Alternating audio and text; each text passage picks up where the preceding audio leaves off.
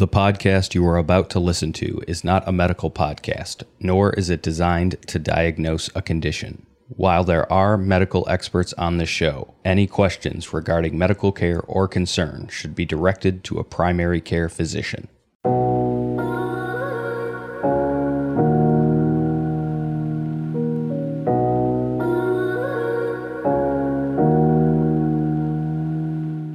Welcome to Game On Glio, the podcast providing hope, inspiration, education, and real conversations around the difficult journeys of grief and loss and being diagnosed with brain cancer, such as glioblastoma.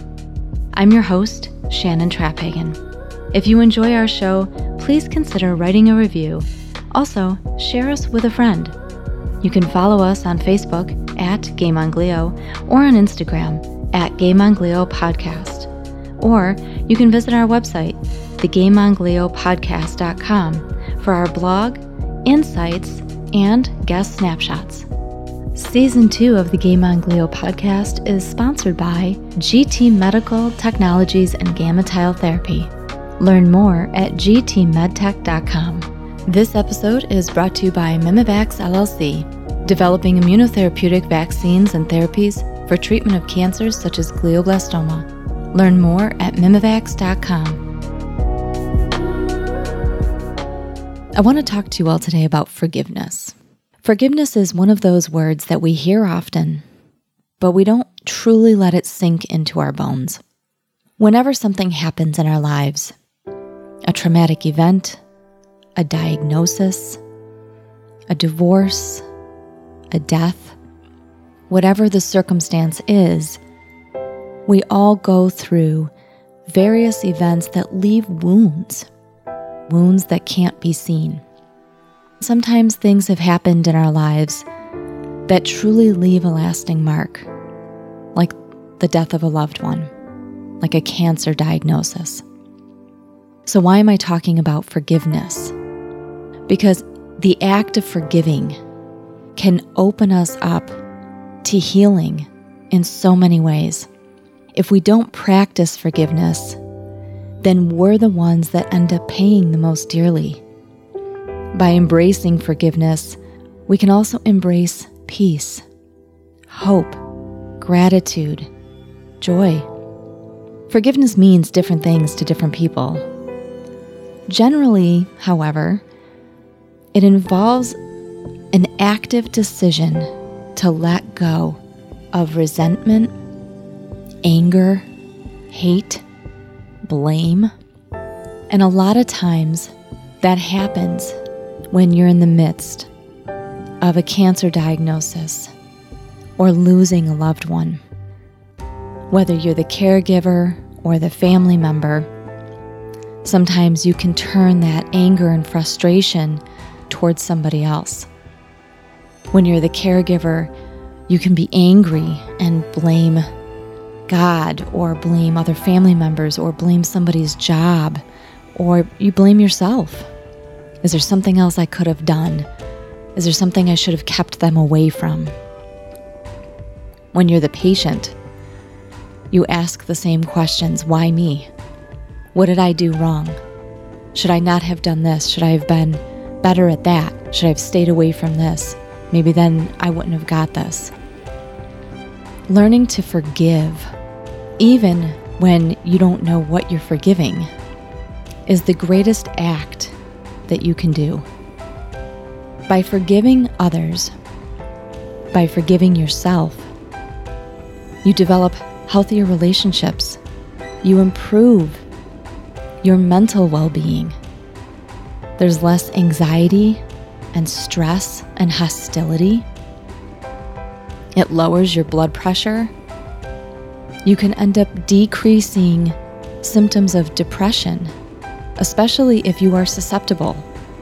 It strengthens your immune system, your heart, and it improves your self-esteem. When you let go of the anger, the grudges, the resentment that you have, whether it's at yourself or at somebody else, it no longer defines your life. By learning to forgive, and opening that channel up, you draw in positivity, love.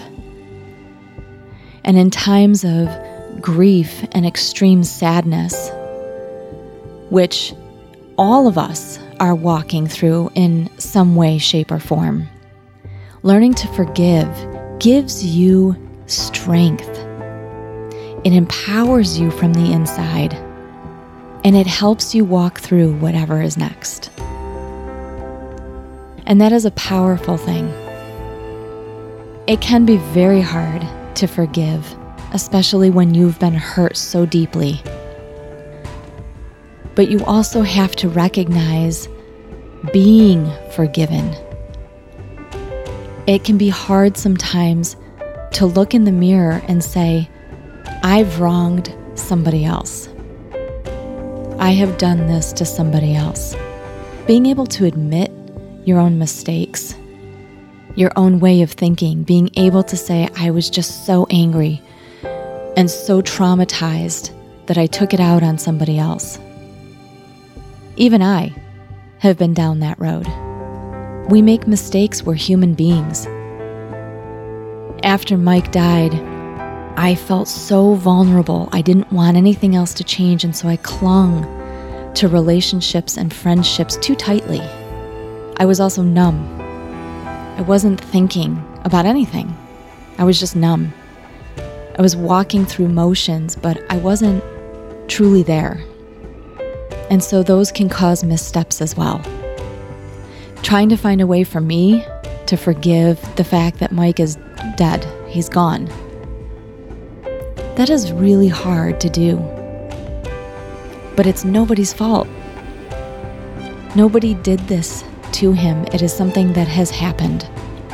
For everybody that is walking through a cancer diagnosis, I have a dear friend, a very dear friend, that is going through it now. It is really hard to look at her and see forgiveness for what is happening to her. But that's what you must do, especially this time of year. Being thankful, recognizing everything that we do have, the power we have within us to make change even in our darkest moments. It opens us up. And it helps us learn how to put a light in places where it's dark for others. And that's our conversation today. It is one that will leave you with inspiration and peace and hope going into our holiday season. So please join us. We will be talking to Dr. Randy D'Amico from Lenox Hill Hospital, Northwell Health, after a brief word from our sponsor.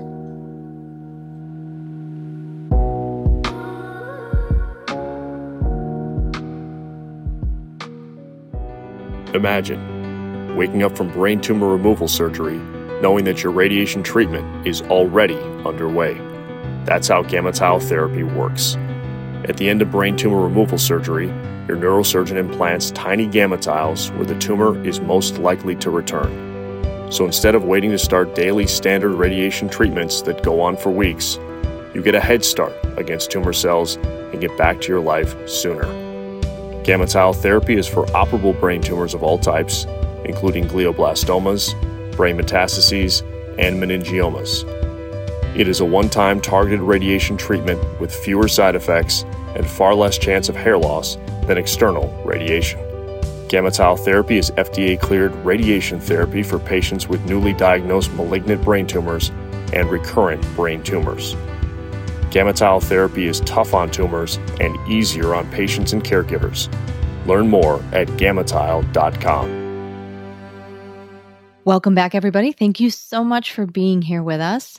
I am joined now by our guest, Dr. Randy D'Amico. He is the assistant professor of neurosurgery in the Department of Neurosurgery at Lenox Hill Hospital, Northwell Health. He is the host of the webinar series Tumor Talk, and he's the director of Lenox Hill Hospital Brain and Spine Metastasis Program. Dr. D'Amico, thank you so much for being here with us today. Thank you, Shannon. I really appreciate the offer. I love getting involved and getting to hear stories and kind of share what we do. Hopefully it can help people. And that's the whole reason we're here. That's the whole reason we're all here, is to really discuss the nuances of the path that so many of us have experienced and been on as far as it relates to brain cancer and the spread of these rare types of cancers. So let's dive right in. Let's start with the why. And I have a tendency to ask this kind of question to a lot of the doctors that I speak to, because this is a very difficult field to be in. Any type of oncology field can be very difficult, but when you're dealing with such a rare cancer, what made you decide to get into neuro-oncology? What made you decide to really focus on the brain and spinal tumors? Yeah, it's a great question, right? You're 100% right, and it becomes a very kind of taxing field at times, especially when you're dealing with something like glioblastoma, where even though there's hope on the horizon, always it's been a difficult past with the disease. And I think, I go back to kind of my original interest in neurosurgery. And when I first heard about neurosurgery, to be honest with you, didn't realize there was anything to do in neurosurgery other than brain tumors. It turns out that it's a pretty fascinating field. We operate all over the body. We do spine surgery for, general kind of aches and pains and herniated discs. And we do blood vessel surgery where we clip aneurysms and save people's lives. And the tumor part of this is actually kind of a smaller part of it. If you look at general practice, about 70% of neurosurgery is spine surgery. And so it turns out that my initial interest, my kind of misconceptions about the field, led me into oncology, because that was kind of what I thought existed. As I dove further and further into it, I realized that it's a nice bridge.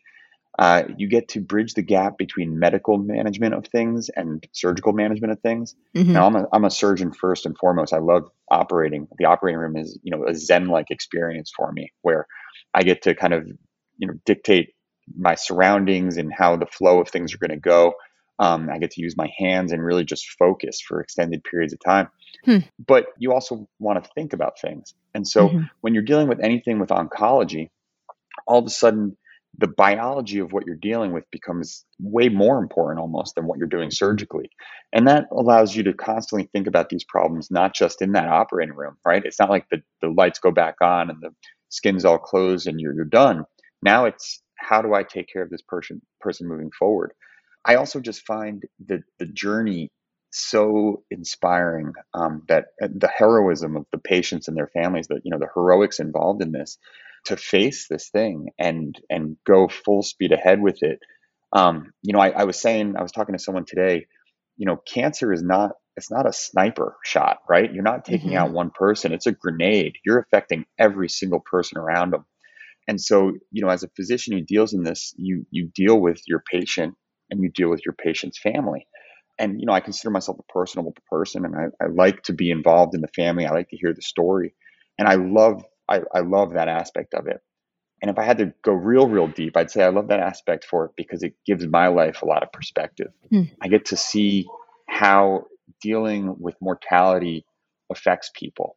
And it allows me to be incredibly grateful for everything that I have, for the career that I have, for the opportunity to kind of peek into the lives of other people and see kind of what life has dealt, everybody. And I think it affords me the opportunity to just reflect on my life and internalize it and just be incredibly grateful for everything. And so that's kind of the why, I guess, in terms of why I do it. It's interesting. That's a really unique perspective, and it's very layered.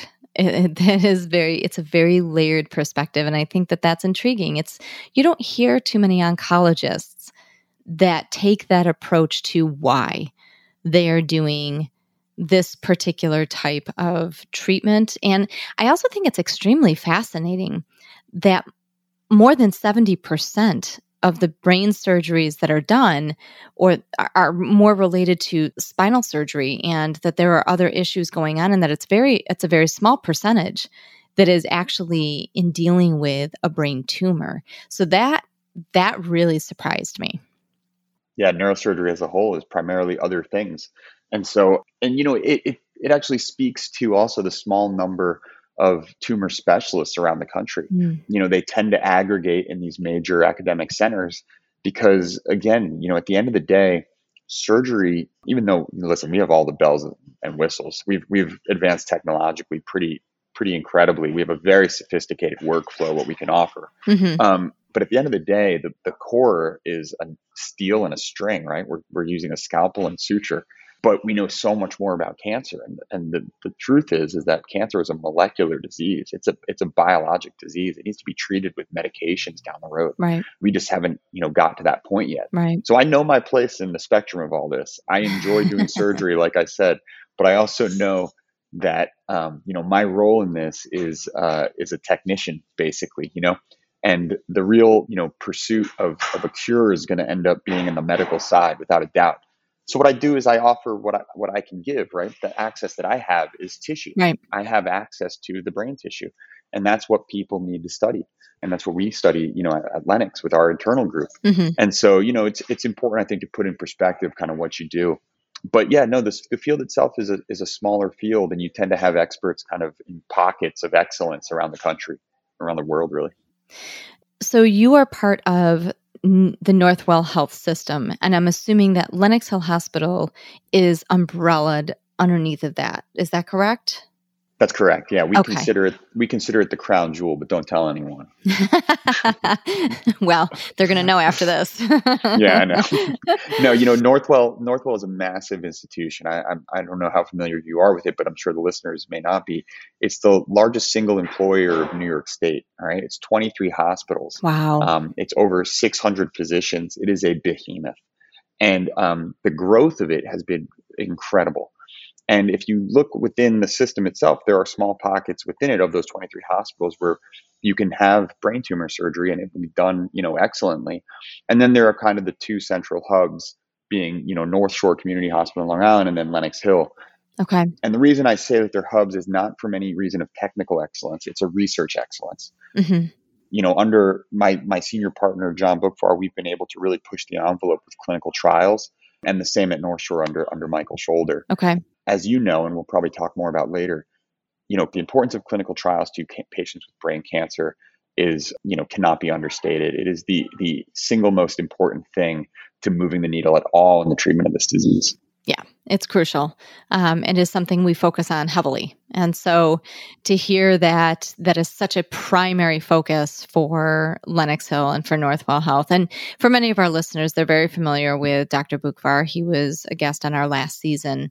And so you guys have a very strong team. I mean, you guys are passionate and dedicated. But it's interesting, your focus is actually in the metastasis. So explain that a little bit as it relates to the metastasis into brain and spine and what the difference is between that and a primary tumor. Exactly. Yeah. So tumors in the brain, or brain cancer, when we refer generally to it, we talk about primary or secondary tumors, right? Primary tumors are tumors that arise from the brain tissue themselves. So these are your gliomas, which run a spectrum, as you know, from grade 1s to grade 4, which is the most severe type. When we talk about secondary tumors, we talk about people who have different types of cancer, whose cells break off and travel through the bloodstream and get access to the brain. Now, I trained in brain tumor surgery, right, and spine tumor surgery, but we'll focus on the brain now. Brain tumor surgery, I do everything. I do gliomas, which are, we talked about meningiomas, which are benign tumors of the surface of the brains, and metastases. But when I came to Lenox, John Bookvar has such an incredible clinical trial foundation already set up that he really runs for gliomas. While I can contribute to that, I wanted to expand what we could do. And we had been treating brain metastases for years and doing a fantastic job. But I said, let's look at this a little more closely. Let's look at the field currently as it is and see if we can offer a valuable resource to patients who are suffering from this. Okay. And it turns out that we've gotten a lot better at treating cancers of the body. Now, not perfect, but a lot better. People are living a lot longer. Our preventative medicine has gotten better. Our treatments have gotten more interesting. And in the past, when someone was diagnosed with a brain tumor, everyone would say, well, that's it. We can't win anymore. It's stage 4 disease, and we have no treatment that can do anything here. And we've improved that. And surgery is still paramount to it. but our radiation techniques have gotten better with targeted radiation of these sites. People don't know this, or you might know if you listen to John's talk, but the blood-brain barrier is a very real limitation of the brain. And this is absolutely critical to glioblastoma patients. Yes. But it also is critical to brain metastases patients. How so? So the blood-brain barrier is a gate, right? Mm-hmm. It typically functions to protect us. It keeps pathogens out of our brain. It keeps toxic chemicals out of our brain. But when you develop a brain tumor, it also keeps your chemotherapy out of your brain. Yeah. And so it's a real problem. So these large molecule chemotherapies can't access the brain. And the majority of our chemotherapies are exactly that, large molecules that can't access the brain. Mm-hmm. And so, John has devoted the majority of his career to finding ways to open the blood-brain barrier. And a lot of our clinical trials focus on that. I did a lot of that work when I was a resident in training via a different mechanism. John uses something called intra-arterial therapy, where he delivers drug directly to the arteries. Okay. I had worked on something called convection-enhanced delivery, where we push drug into the brain tissue surrounding tumors. But as we've gotten better at treating our cancers, we've developed new drugs that can penetrate the blood-brain barrier. Right. And so it turns out that our brain metastases patients have a lot more options than have ever been considered.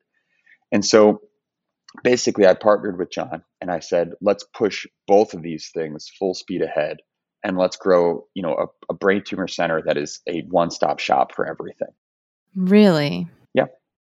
So now, when you talk about more options for brain metastases patients, is that because that's what's available now? Or have you guys been able to learn things from a metastasis of cancer into the brain that you might not have gotten with a primary tumor of the brain itself? Basically, in my head, having cancer cells actually travel into the brain somehow, are you able to learn more because of how it migrates there to begin with and the behavior of it that maybe helps you in combating a primary tumor of the brain? Or is it pretty much the same behavior? Yeah, it's a great question. It turns out that when primary cancer, let's say a breast or a lung cancer, travels to the brain, it changes. And actually, they've done work on this, and about 60% of these tumors that they find in the brain have mutations that are different than in your body.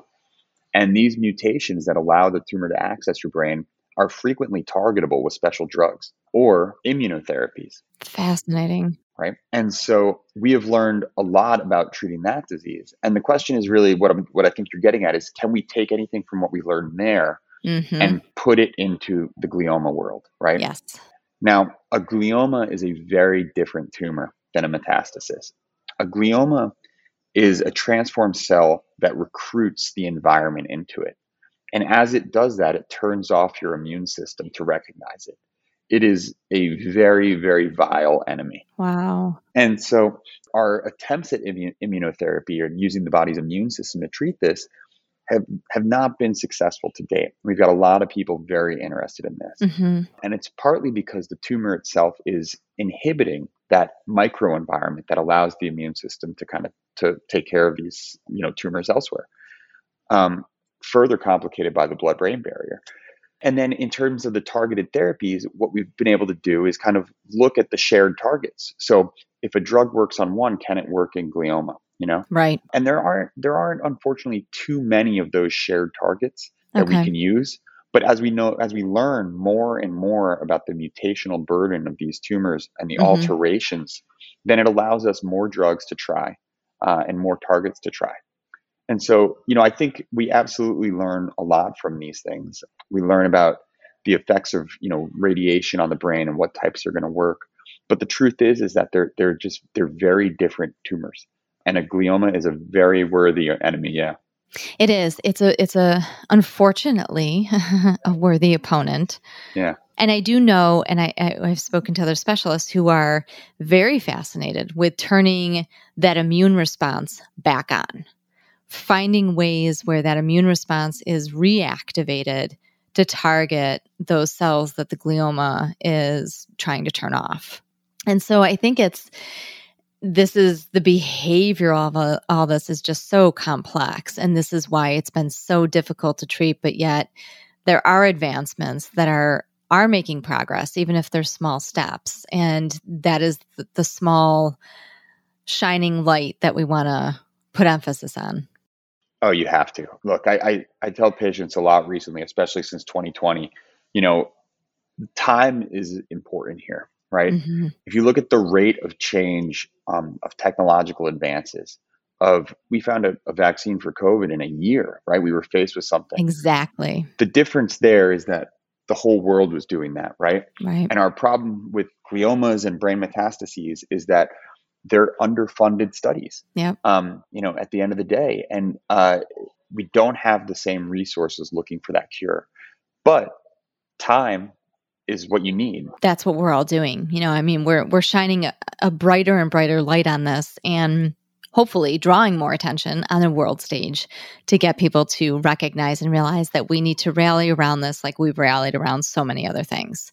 If you look at what we already have learned, I would say 10 years ago, 5 years ago even, you would Google what survival is like with a glioblastoma. Mm-hmm. And, it would say 15 months. And that was it. And then, you would call all your friends and tell them at the Google page, and it was, a huge tragedy. Yeah. And the truth is that number is biased, right? We've learned so much about the molecular basis of this disease Mm-hmm. that we know now that, well, some percentage of people are going to push that 3-year mark, depending on the molecular features of their tumor. And some patients are going to respond really well to this drug, and so we should use that drug. And others are going to be candidates for this clinical trial that are targeting this feature. Mm-hmm. And it turns out that I find it hard to tell patients now that the average is 15 months because Mm-hmm. until I know their full molecular panel, I don't know what to say to them, Right. Because that average wasn't, it was an average of people who didn't all have the same tumor. Right. And if you think about it, anybody who's listening, anybody who's familiar with this podcast knows half, if not more, of the patients that have been on as a guest on the show are 3 years, Mm-hmm. 5 years, 7 years out with stage 4 glioblastoma. Incredible. We had one he's coming on in season 3. He's 14 years Incredible. out with a stage 4 glioblastoma. I would love to meet more people like that. Yeah. Because when I talked about the insights that I get from patients, imagine being told you have a year to live and it's 14 years later. Yeah. Yeah. I can't imagine the mindset it puts you in.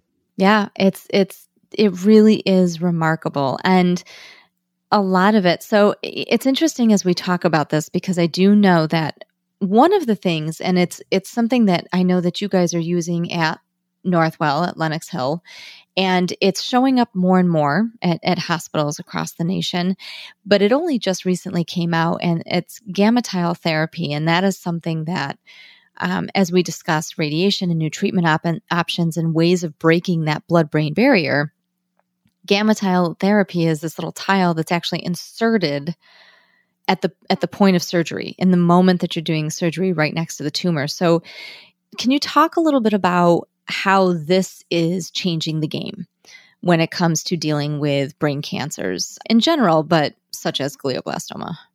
Yeah, absolutely. So what GammaTile uses is a radioisotope called cesium. Mm-hmm. It's a form of therapy we call brachytherapy.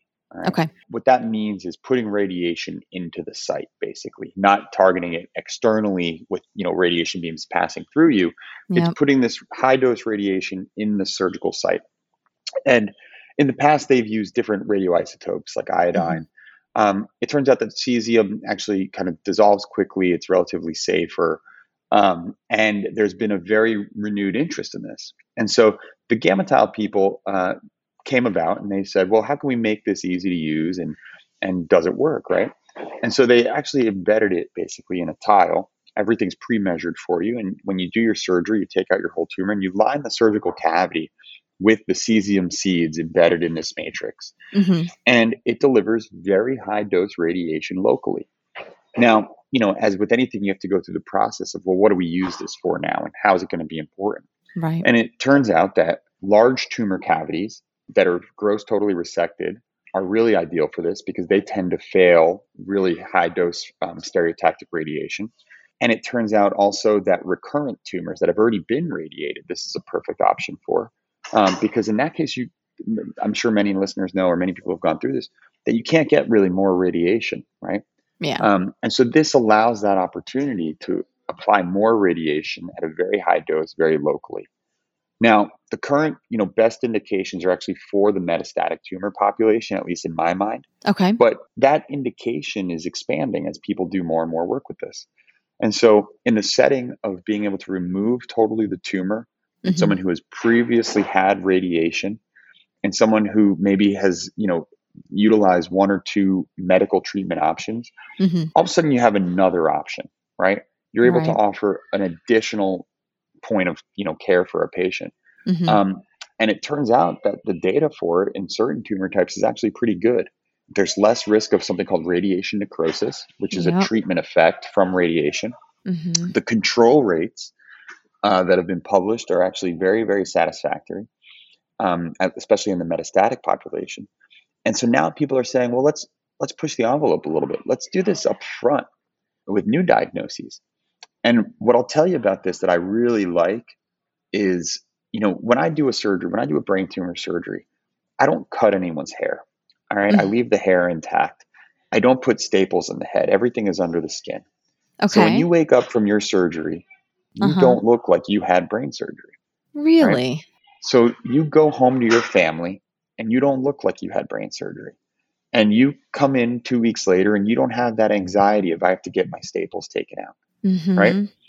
And what GammaTile allows you to do is get rid of that anxiety of I'm getting radiation for 6 weeks, Yep. because the radiation is already in your tumor and it starts the minute you close the skin, the minute the tile is placed on there. Wow. And so all of a sudden you're taking that additional step out of the game. And it does. It eliminates that stigma that comes with that constant reminder of 4 days a week, 5 days a week, driving into a cancer center, sitting in a radiation lab, putting on the mask, doing all of those steps that really always are constantly reminding you that this is what's going on. Absolutely. And so that is really, really fascinating. And what's great too is that you don't have to go in and have surgery again to have it removed, because if I'm not mistaken, it dissolves once the radiation's done being emitted. Yeah, the cesium seeds will stay in place, but the matrix that it's in dissolves. You do not have to have it removed. This stays in place, and it treats you, immediately. Now, people don't realize, you have a gross total resection. Let's stick with glioblastoma for a minute. You have a gross total resection of your disease that you can see on an MRI, but we know that there are still tumor cells in the brain, Right. and they extend, really within that first 2 centimeters. What people don't realize is that time that you're waiting for your scalp to heal so you can start your radiation, those tumor cells didn't get like a memo that says they have to wait, right? They're growing. That's growing Right. tumor. Right. And so it's going to be a minute till, we change standard of care. And there will Yeah. always be a role for radiation because the data supports it, number one. And number two, not everyone can get a gross total resection. But in a select group of patients, the ability to use cesium brachytherapy, should and will be a game changer, I think. Right. And we'll wait for the big studies to prove that. Right. That's what this is all about, right? It's these new waves of therapies and treatments that are really showing great clinical data. And it's beneficial not only in metastases, but in direct line tumors, these primary tumors, where this could be really effective. And, and it's all part of the conversation. So tell me a little bit about the webinar series that you're working on, that you host, and what the focus is primarily for that. We'll start with Tumor Talk because it's a more consistent part of my life. And basically what happened was, the COVID pandemic hit and there were mandates that essentially shut down neurosurgery, right? We were still able to do brain tumors. Luckily, or luckily, I guess in quotes, were still considered emergencies. So it didn't stop us from taking care of brain tumor patients, but we didn't do surgery for back pain anymore. Benign tumors had to wait, periods of time till it declared itself a problem. Right. And so we all had more time on our hands. We couldn't go to the labs. we were all sitting there. And I realized that, one thing that would be great would be to get out to the people who are sitting at home with these diseases, who were scared, who said, Right. I'm immunocompromised, or, I can't see my doctor. I can't go to a hospital. What am I going to do? And so I started it actually as a COVID related webinar that was really targeted towards patients and their families. Mm-hmm. And I would say about the fourth or fifth webinar, I said, well, I've run out of things to talk about because there's only so many times I can say, no, you should see your doctor. You should take your medicine. And, and I had great guests on and everything was fun. And so I said, but people are tuning in. This is actually a pretty powerful medium, which I think obviously, through the success of your podcast, you understand. And so I said, well, let's use this to push research forward. Let's provide an avenue or a venue where, people who do research on this can talk not just to other researchers, right? Because who the hell knows what everyone's talking about, right? But talk to patients, their families, to students who are interested in neurosurgery, to other neurosurgeons. And so I approached the Journal of Neuro-Oncology. The editor-in-chief is Jason Sheehan there. He was also chair of the Joint Tumor Section, which is our big national tumor section. Yeah. And I said, Jason, I want to do this, and I want to just highlight articles in the Journal of Neuro-Oncology. I'd love for you to be a co-host. We'll get the authors on, and we'll talk about the reasons they're doing their study in human terms, the results of that study, and what it means, the relevance of what this means to not just other researchers, but the general population and clinical practice. And he gave it a shot. And, we've probably done over 50 episodes now. I think the number's like 52 or 53. We've, amassed, somewhere between 5,000 and 6,000 views on YouTube. It was a YouTube channel until very recently. I'll get to that. And it's going strong. And Springer Nature, which is the publisher of the Journal of Neuro-Oncology, just teamed up with another company now called Cassini, and we're collaborating with them. And so now we've moved to a more formal broadcasting platform. It's got subscription abilities. And the most important thing is that it provides the author with something called a DOI, which is basically a marker that this is a publication. So you can cite this now on your resume that you did a tumor talk. Oh, wow.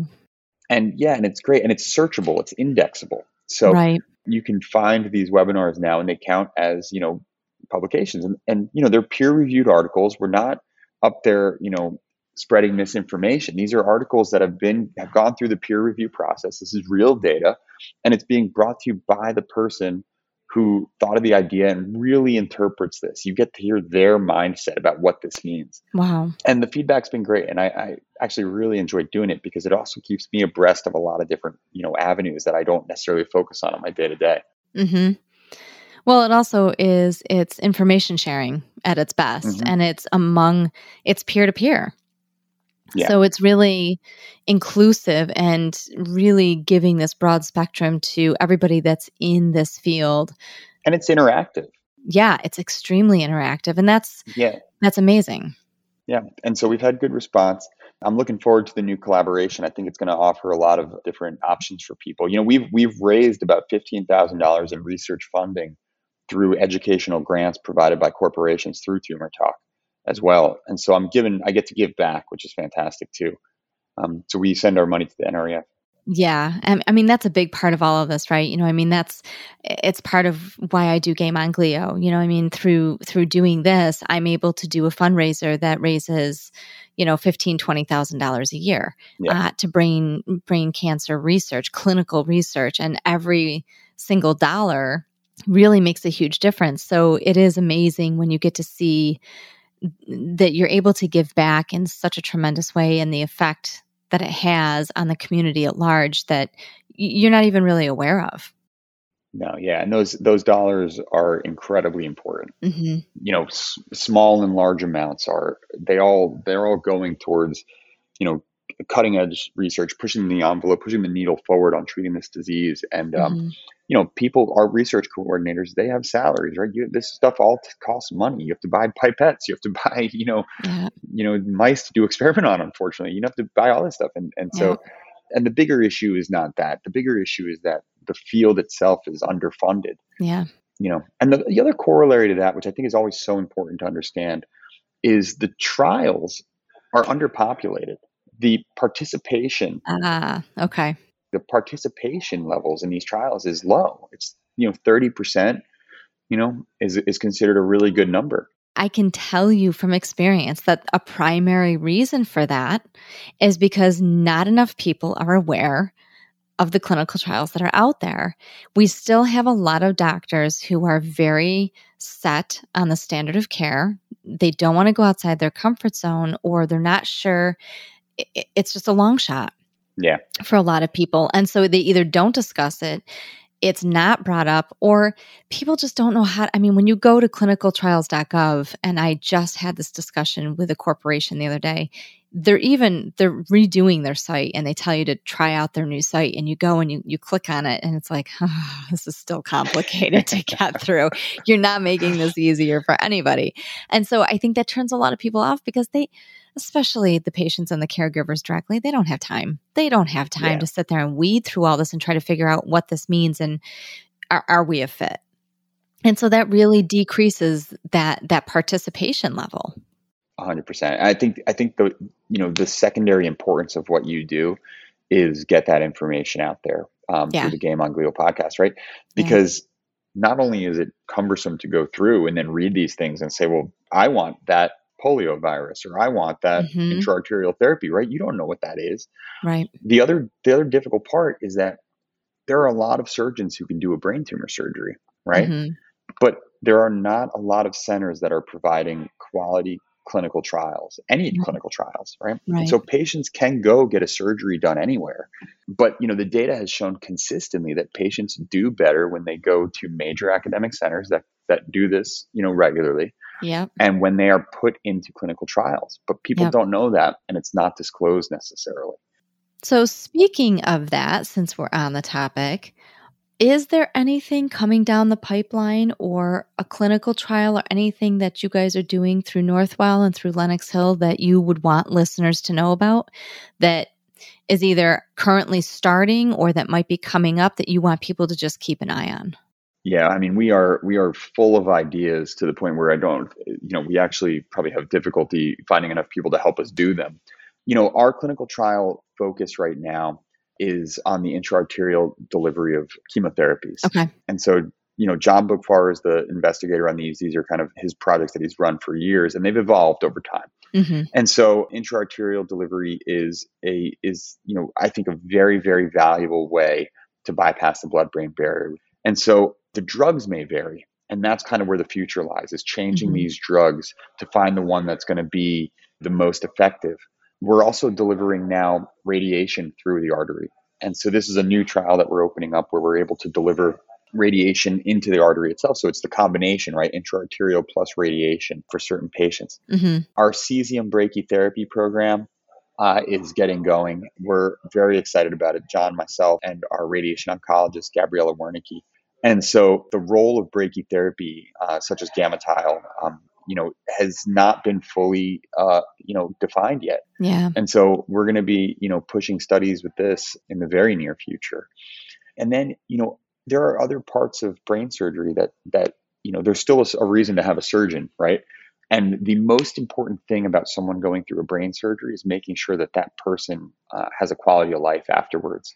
Right. And so we are looking very heavily now into brain connectomics. It's a new imaging platform that I've started using. I'm very interested in complex brain mapping when I do surgery. Okay. So even though I do a lot of brain metastases, the glioma surgeries are the most intellectually stimulating for me because gliomas infiltrate, right? They go into critical regions. Right. And so I draw kind of my most zen is when I'm doing a complex case where I'm trying to preserve language or motor function. It's a surgery where you have to really think about what you're doing and what you're preserving and where you are in three-dimensional space and where the networks are.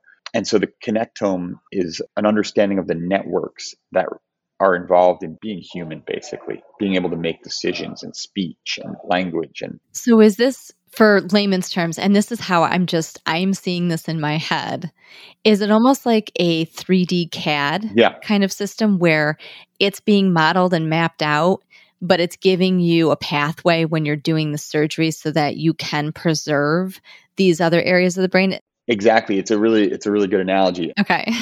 So it allows you to kind of develop a trajectory to a tumor where you're going to go through the least important areas of your brain. Wow. Because we've all seen people get brain surgery and they wake up okay, but there's always something a little bit different, right? Mm-hmm. And it's trying to minimize that. We call it the oncofunctional balance, right? Okay. We want to get out as much tumor as we can while preserving as much function as we can. It's fascinating. There seems to be a lot going on with the work that you and John and Gabriela Wernicke, yeah, and Marana Voynich is my oncologist, who's absolutely brilliant. I'm not even touching on the stuff that she does, where she looks at the molecular makeup of these tumors and comes up with novel ways to target them based on their genes, and it's an infinitely complex thing. And this goes a long way to having a strong team and individuals who are creative and willing to think outside the box and yet be in touch with that empathetic side of themselves when working with patients and families. That goes a long way in the overall care and treatment that a patient and their family receives.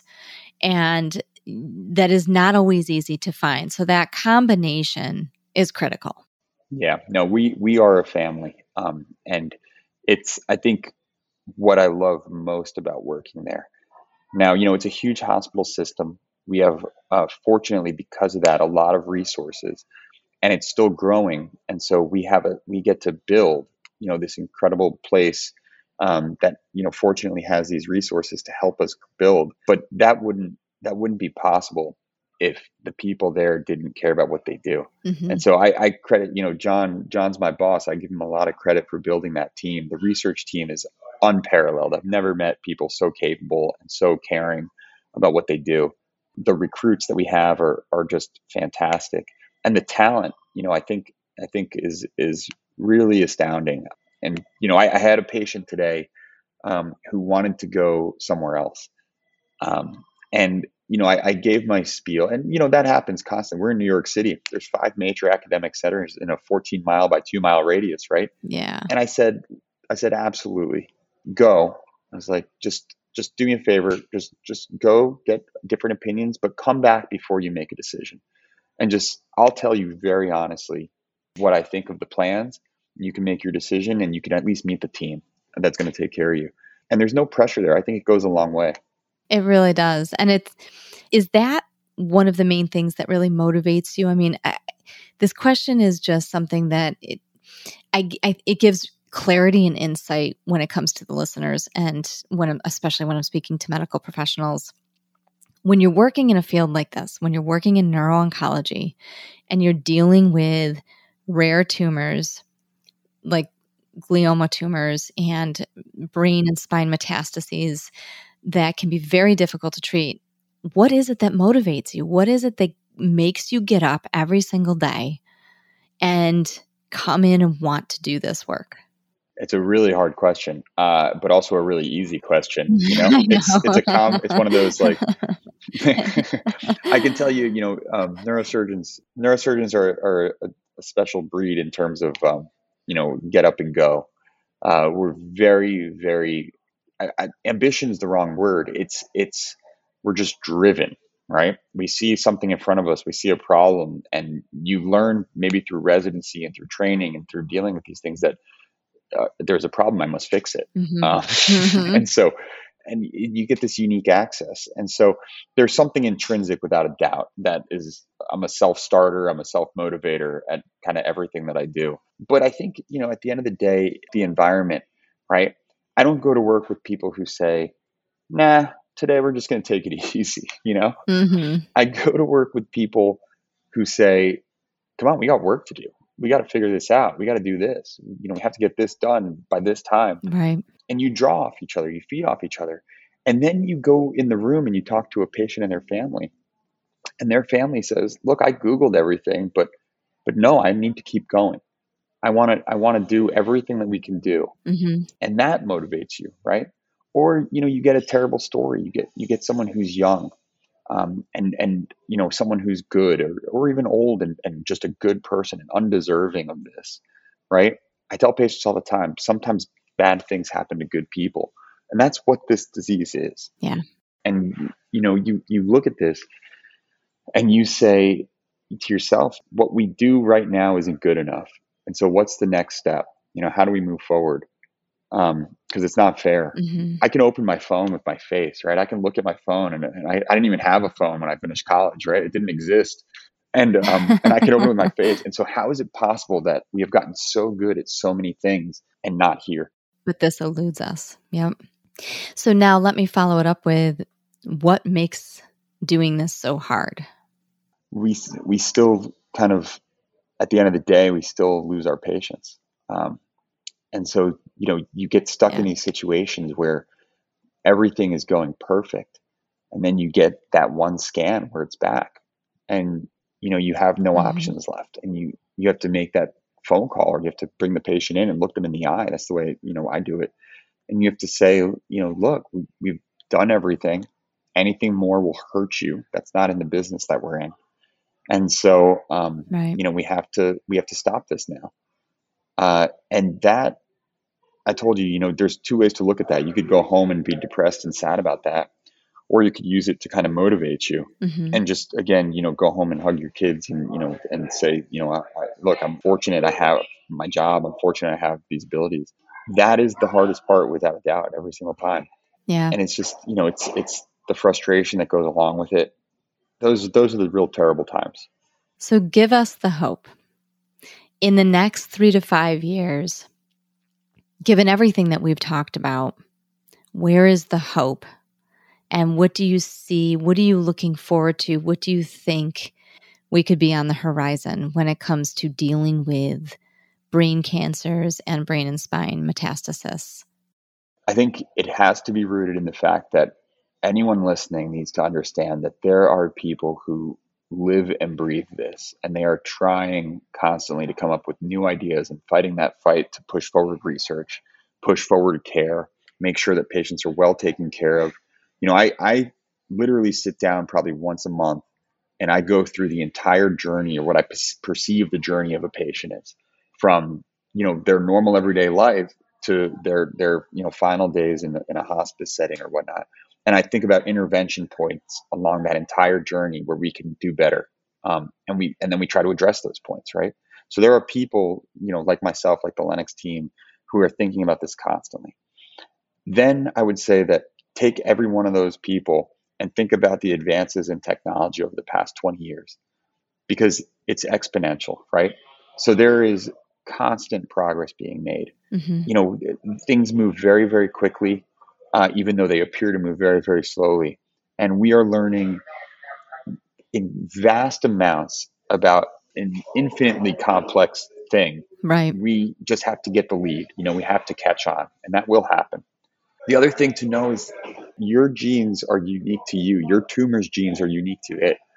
And so you have to have hope. You have to have hope that we will figure this out, gene by gene or tumor by tumor. And you have to believe in that.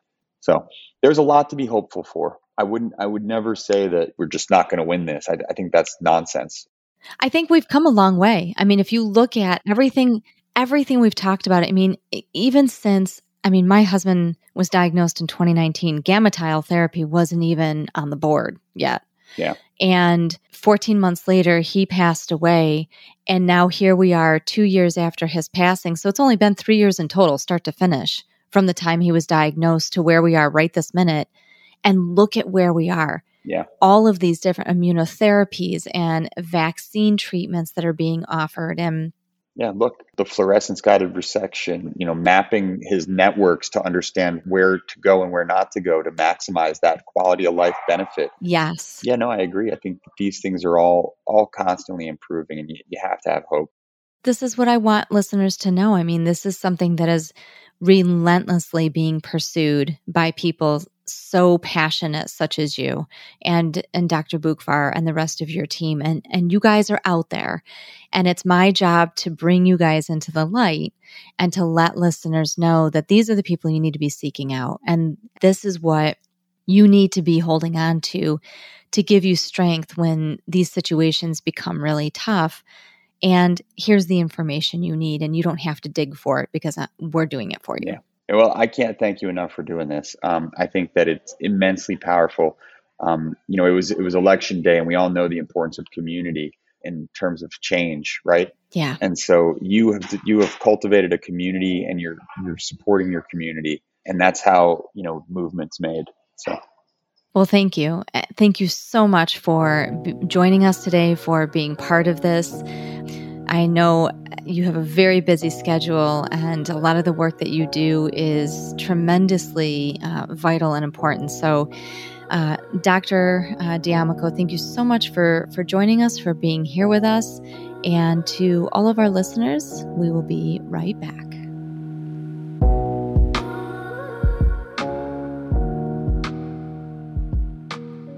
As you heard in our interview with Dr. D'Amico, even for the doctors, the researchers, the scientists that are on the front lines of this with us, they get tired too. They get overwhelmed. They get exhausted. But they keep the fight going. Dr. D'Amico made it very clear what pushes him. And when we hear these kind of stories and we hear the passion behind the doctors' voices, we hear what they're utilizing, the technology that's at the forefront, all to help in this fight against brain cancer, you can't help but feel uplifted. And as we draw this back around to what I was talking about at the beginning of the program about forgiveness, all of this ties together, especially this time of year, because it's so easy to sit here and be angry, to be upset, to be frustrated, to give up.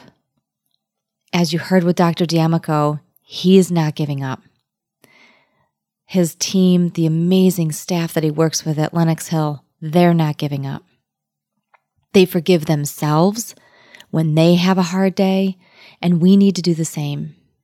Forgiveness can be really tricky, and it can be very difficult to do, whether it's forgiving somebody else or forgiving yourself.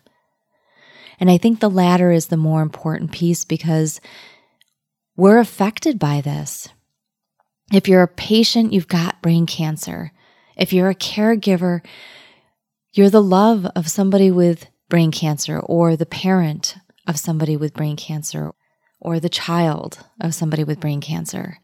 And even if it's not brain cancer, even if it's another type of cancer, if it's something else, we have a tendency to want to turn inward, to want to fester inside of that anger or rage. And that can really bring us down. Whether somebody has wronged us or we're frustrated and upset with the circumstances in our own life, we have to forgive. We have to open that up. And so how do you do that? You have to accept what's in front of you. We can't change what's been done, but there is so much to look forward to, regardless of the path that you're on. Repair your own mental thinking, your own emotional well-being. Repair your relationship with others.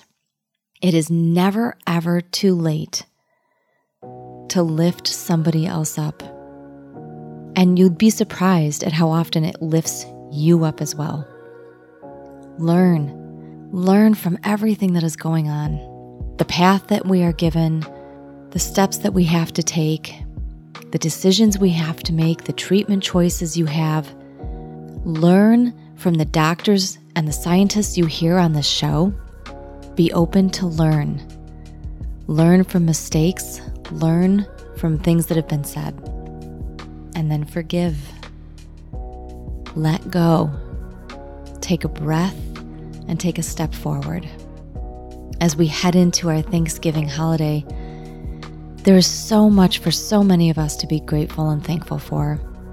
And I don't know about all of you, but I am not only amazed, but truly grateful and thankful for the doctors and the researchers that are in this fight, the voices that we don't get to hear very often, that get just as frustrated and just as scared sometimes as we do when we're walking down this path. But they don't give up, and we don't give up. And if you've learned anything from the patients and caregivers and other stories I've had on the show, you'll hear a theme.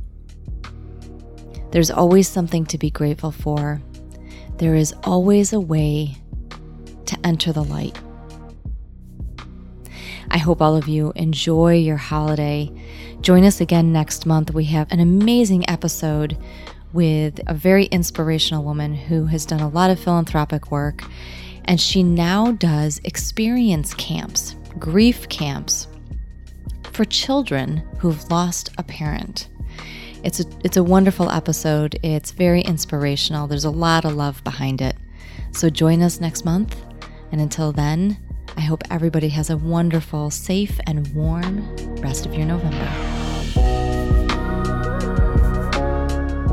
You've been listening to the Game on Glio podcast, the podcast that is designed to educate, advocate, and tell the real stories of those walking the journey of brain cancers such as glioblastoma and grief and loss. If you like our show, please share us with others. Follow us on Instagram at Game on Glio Podcast or on Facebook at Game on Glio. You can visit our website and our YouTube channel. You can find us anywhere podcasts are played.